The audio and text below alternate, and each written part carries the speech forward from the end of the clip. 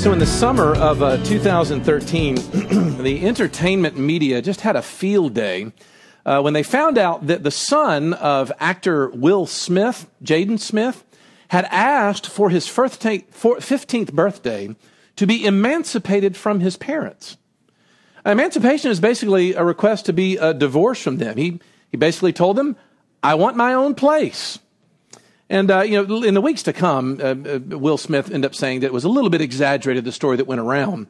But it did lead to some very interesting interviews where he talked to people about why he was thinking about this. Listen to some of these sound bites from him and from his wife. Will Smith says, generally in my house, we don't believe in punishment. From the time Jaden was 5 or 6, we would sit him down, and all he has to do is be able to explain why what he did was the right thing for his life. I was brought up with, you don't even talk to your parents about what your opinion is. You're not even allowed to have an opinion. Even his wife, Jada Pinkett Smith, had the same sort of views when she said this. She said, at 15 years old, I remember Jaden to this day coming because it was the most heartbreaking moments of my life. And I said to him, you got to a point where you're telling me now straight up, Mom, I have to leave here and live my life. And she said, I remember thinking to myself, as devastated as I was like, he was right. The time is now. He's 15. It's time for him to leave the house. Now, some parents are laughing because you're going like, our 15-year-olds can leave the house? That's like an option, a possibility? Now, look, I don't have any interest this morning in debating the parenting philosophies of Hollywood stars by any stretch. But I just want to illustrate that what you get coming out of the themes of those statements is the defining cultural mentality of our generation. And you'll hear thoughtful people use a phrase to describe it. They'll say, this generation lives by what we might call expressive individualism. You ever heard that phrase? What is that? Well, Trevor Wax is a guy who writes for the Gospel Coalition online, wrote a series of wonderful articles back in 2018 talking about just how important this idea, this philosophy of life really is to this generation. Here's how he defines expressive individualism. He says, expressive individualism states that the purpose of life is to find one's deepest self and then express that to the world, and forging that identity in ways that counter whatever family, friends, political affiliations, previous generations, or even religious authorities might try to tell you. That's it. He goes on to talk about these working beliefs that sort of surround the movement. He says there's 6 of them. First of all, individual freedom, happiness, self-definition. That is the highest good. You do you, bro, or something. Number 2, traditions and institutions which restrict your individual self-expression, they have to be reshaped or deconstructed or even completely destroyed. Number 3, the world is getting better and technology is what's ushering it in. Number 4, the primary social ethic is tolerance. And of course, any deviation from that standard is not to be tolerated. Number 5, large structures and institutions are inherently suspicious. Number 6, there really is no external authority outside of your own wishes. And for that reason, personal authenticity is the number one thing to be praised. Expressive individually. That is the worldview that Jaden Smith was being brought up in, to the degree that his life was like what his parents described on those talk shows. But for our purposes this morning, it means that as we launch into the study we're about to do this fall, is that it could not be more counterintuitive for the way in which other people view the world. In other words, Christians will never sound crazier, I dare say even less relevant to the watching world, when we begin to discuss what we see introduced for us in the opening words of the second book of the Bible. Why? Well, because this book of Exodus answers the most fundamental questions about what it means to be the people of God. I mean, seriously, how did we get here this morning? What is it? Why are we here this morning? Because it may come as a surprise to some of you that your presence here this morning is actually the result of God's stated purposes for you in your life. But it's going to go against the grain of what we oftentimes think is what God is doing in our life, because for most of us, we grew up with this notion that what God cared about was saving us from our sins so that we could go to heaven when we die. But of course, that's a very anemic view of what God came to do. And if that's all you have in terms of your religious experience, it shows that you have become a child of the age. You've listened to the world more than to what God has to say, I would submit. But I can state the general direction of our entire year for the next year of preaching here at Christ Pres. We're going to go through Exodus in the fall, and then we're going to do Ephesians in the spring, as simply saying this: what is God's intention in saving you? And actually what it was is to fashion you into a people, to join you to a group that he's moving in and that he's moving through. And to the degree that you've imbibed the culture's way of looking at the world, and don't be fooled, every one of us has been affected by this mentality, then what we're going to do is we're going to live as individualistic Christians. And that's bad for at least a couple of reasons. Individualism in Christianity means that you're going to neuter tons of passages in the scripture that won't make a bit of sense because it's speaking to a corporate body. But then secondly, you're going to miss the heart of what God has called you to do as a Christian, what our mission is. Honestly, for most of us, don't we think about what God wants me to do purely in terms of personal piety? What does God want me to do? He wants me to read my Bible. He wants me to pray. He wants me to be a good father or wife or a husband of a family. He wants me to stay away from bad movies and boycott companies that disagree with my political affiliation. That's what he wants me to do, right? That is boatloads of American Christianity in our day. But if God's intention is just as much corporate as it is personal, then we're going to see that he's amassed a group of people to carry out his task of fixing the world. And it's all right here in the opening verses of the book of Exodus. So I want to unpack it under three headings. Number one, you need to see that this book is connected to the past. Number two, that it reminds us of the real battle. And then number three, it shows us that we are redeemed to heal. So first of all, we are connected to the past. Now look, you can't see it in your English translations, but the very first Hebrew word in the book of Exodus is the word and. And so right out of the gate, you get something that's very important as you begin to look at the story that follows. This is a continuation of what God started in the book of Genesis. We spent the summer sort of walking through the narrative passages of the first books of the Bible, but we really didn't get to where the whole story centers and kind of hinges on when God calls a guy named Abraham. After watching very depressingly and angrily his good creation dissolve into utter chaos after Adam and Eve, sin, God picks one person out and he calls him out to a new home and a new land. And along the way, he begins to introduce his new intentions for his life. You get him in Genesis chapter 12. Listen to this. God says to Abraham, "And I will make of you a great nation, and I will bless you and make your name great so that you will be a blessing. I'll bless those who bless you, and him who dishonors you, I will curse. And in you," here it is, listen to this, "all the families of the earth shall be blessed." It's about all the families. Did you hear the emphasis there? The reason why Abraham is being called is so that God could raise up a group of called out ones to help heal the world. That's it. Or in the Bible's terminology, to be a blessing to the nations. That's the way it talks about it. And so throughout the early generations, Abraham's sons and grandsons, this big picture is hanging over it all. Isaac and Jacob and all of his sons, everybody that you had listed in verses 2 and 3 are there for this great purpose. But of course, as per usual, things don't go smoothly. Abraham, it turns out, is a liar and gets busted twice for lying. Isaac, it turns out, spoils his sons and ruins both of them for it. Finally, Jacob lives in the midst of all kinds of personal ruin and ends up having to move his entire family down to Egypt, of all places, in order to sort of keep this family in safety. But of course, God's still at work. He's still protecting Joseph while he's down there and bring about the salvation of the people of God. But here's what I want you to remember.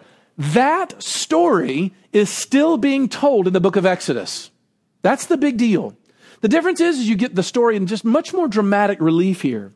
In other words, it's not unfair to say that the story that we're about to dive into this semester ends up becoming the lens throughout which the rest of the Bible would understand how God's going to work in the world. Okay, that was an important point. Exodus becomes the paradigm, the template, if you will, for understanding the rest of the Bible. There's a pastor commentator up in Chicago named Kent Hughes who says that the Exodus was really the great miracle of the Old Covenant. He says the prophets begin to look back to it as a paradigm of salvation. The Psalms talk about God as the one who brought the people out of Egypt. Even in the New Testament, the writers use the Exodus to explain salvation in Christ. Hughes says this. He says, in some ways, the whole Bible is an extended interpretation of Exodus. Now look, bear with me for a second. Now, I want you to dig through the cobwebs in your brain back to junior high when your English teacher taught you a little English trope called the synecdoche. You remember this? A synecdoche is nothing more than a figure of speech where the part represents the whole. And we talk this way all the time. For instance, when Mark Antony in the play Julius Caesar says, friends, Romans, countrymen, lend me your ears, he's using synecdoche as a rhetorical device. Ears, of course, stands for the listening part of the Roman people, which is exactly what he wants to appeal to.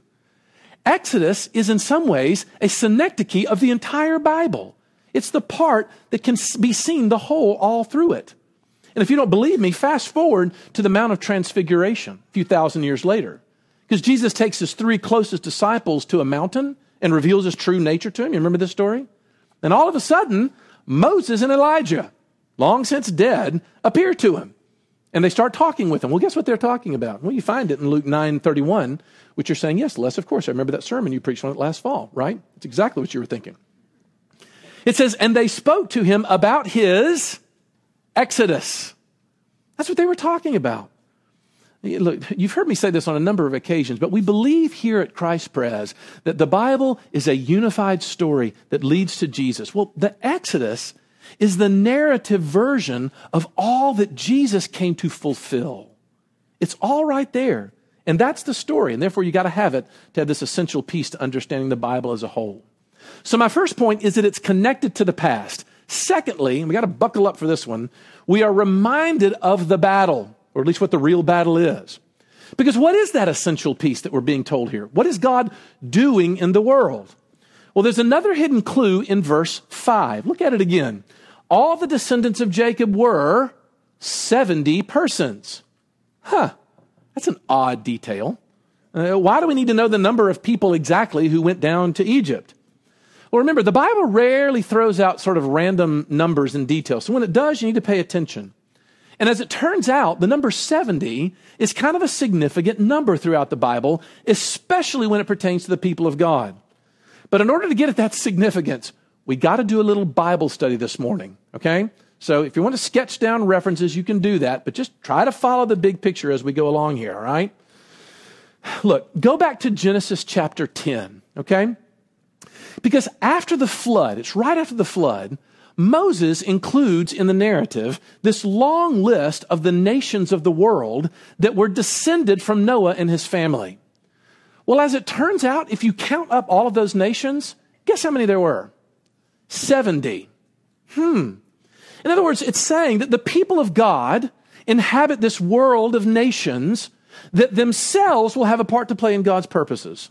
There's diversity, there's unity in the peoples of the world. And so God's calling of his people is to be a blessing to all of those 70 nations. But there's a fascinating story background, actually, that I was largely unaware of until I started this study through Exodus, to the division of the nations in the early parts of Genesis. Because apparently, bear with me, Moses believed that when the people of the world were scattered at the Tower of Babel and then began to multiply after Noah, that God had divided up the nations and set one of his heavenly beings, his divine beings, over those nations, okay? To sort of influence them in some way. Bear with me. Deuteronomy 32:8-9, Moses says this when he's preaching his last sermon to the people. He says, when the Most High gave to the nations their inheritance, when he divided mankind, he fixed the borders of the peoples according to the number of the, and your translations read, sons of God. Well, those sons of God were what we refer to as these heavenly spiritual beings. But the Lord's portion, his people, Jacob, is his allotted heritage. So look, if you were not here on July 14th, that's okay. Go back and pick up our study through the divine story and get a little more information about this. But the short version is simply that the Bible teaches that God keeps a heavenly staff team of sorts all around him, and there's people with whom he consults and people who he helps execute his will. Some of these divine beings are obedient to his will. Some of them are in active rebellion.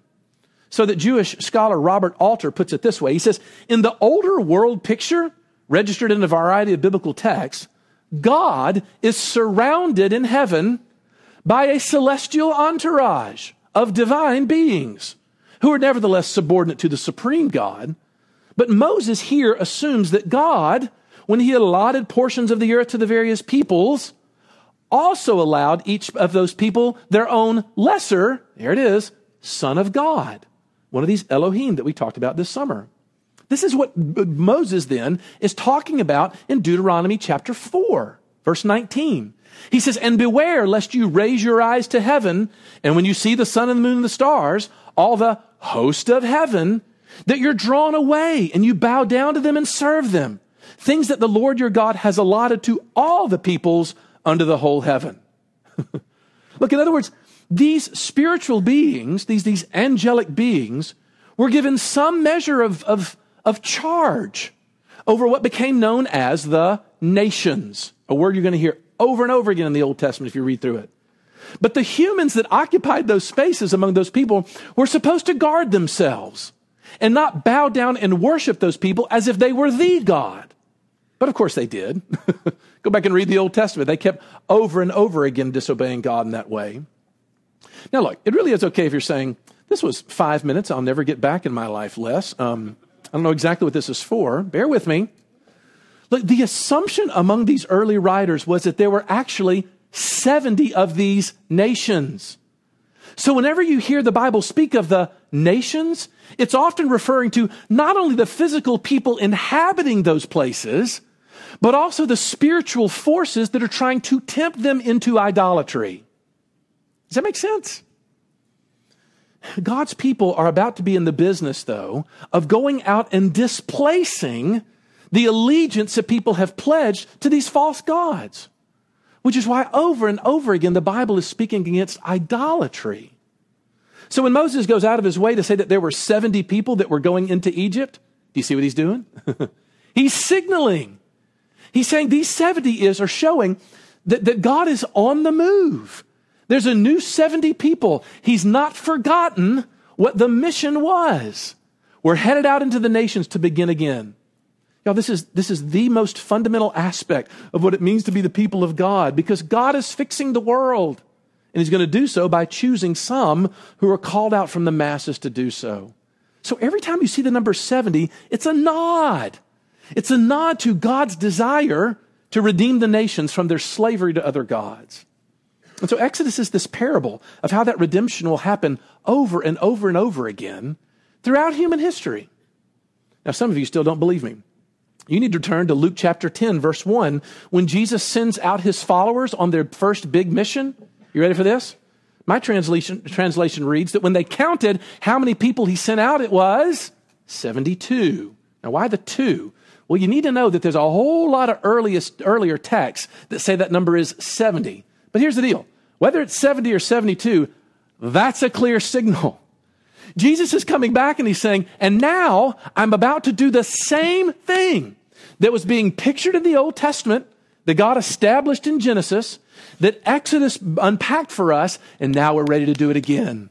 There's a new 70 that's going out to impact the world. This, I think, is exactly what Paul is talking about in Ephesians chapter 6. You've read this 1,000 times and not realized what it meant. For we do not wrestle against flesh and blood, but against the rulers, against the authorities, against the cosmic powers over this present darkness, against the spiritual forces of evil in the heavenly places.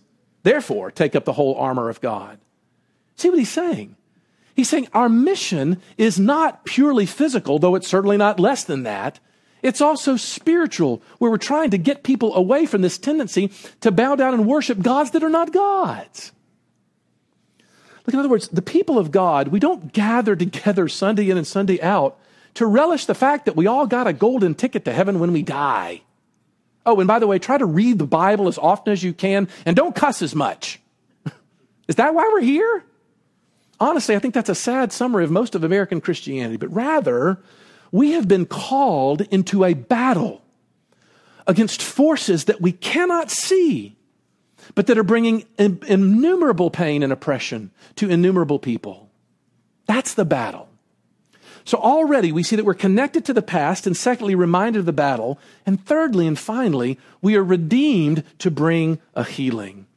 Look at what happened to the children of Israel while they were left in Egypt, 1:7. Because in case you get too depressed, it says, "But the people of Israel were fruitful and increased greatly. They multiplied and grew exceedingly strong, so the land was filled with them." Okay, see that language? Did that sound familiar to you? Fruitful and multiply?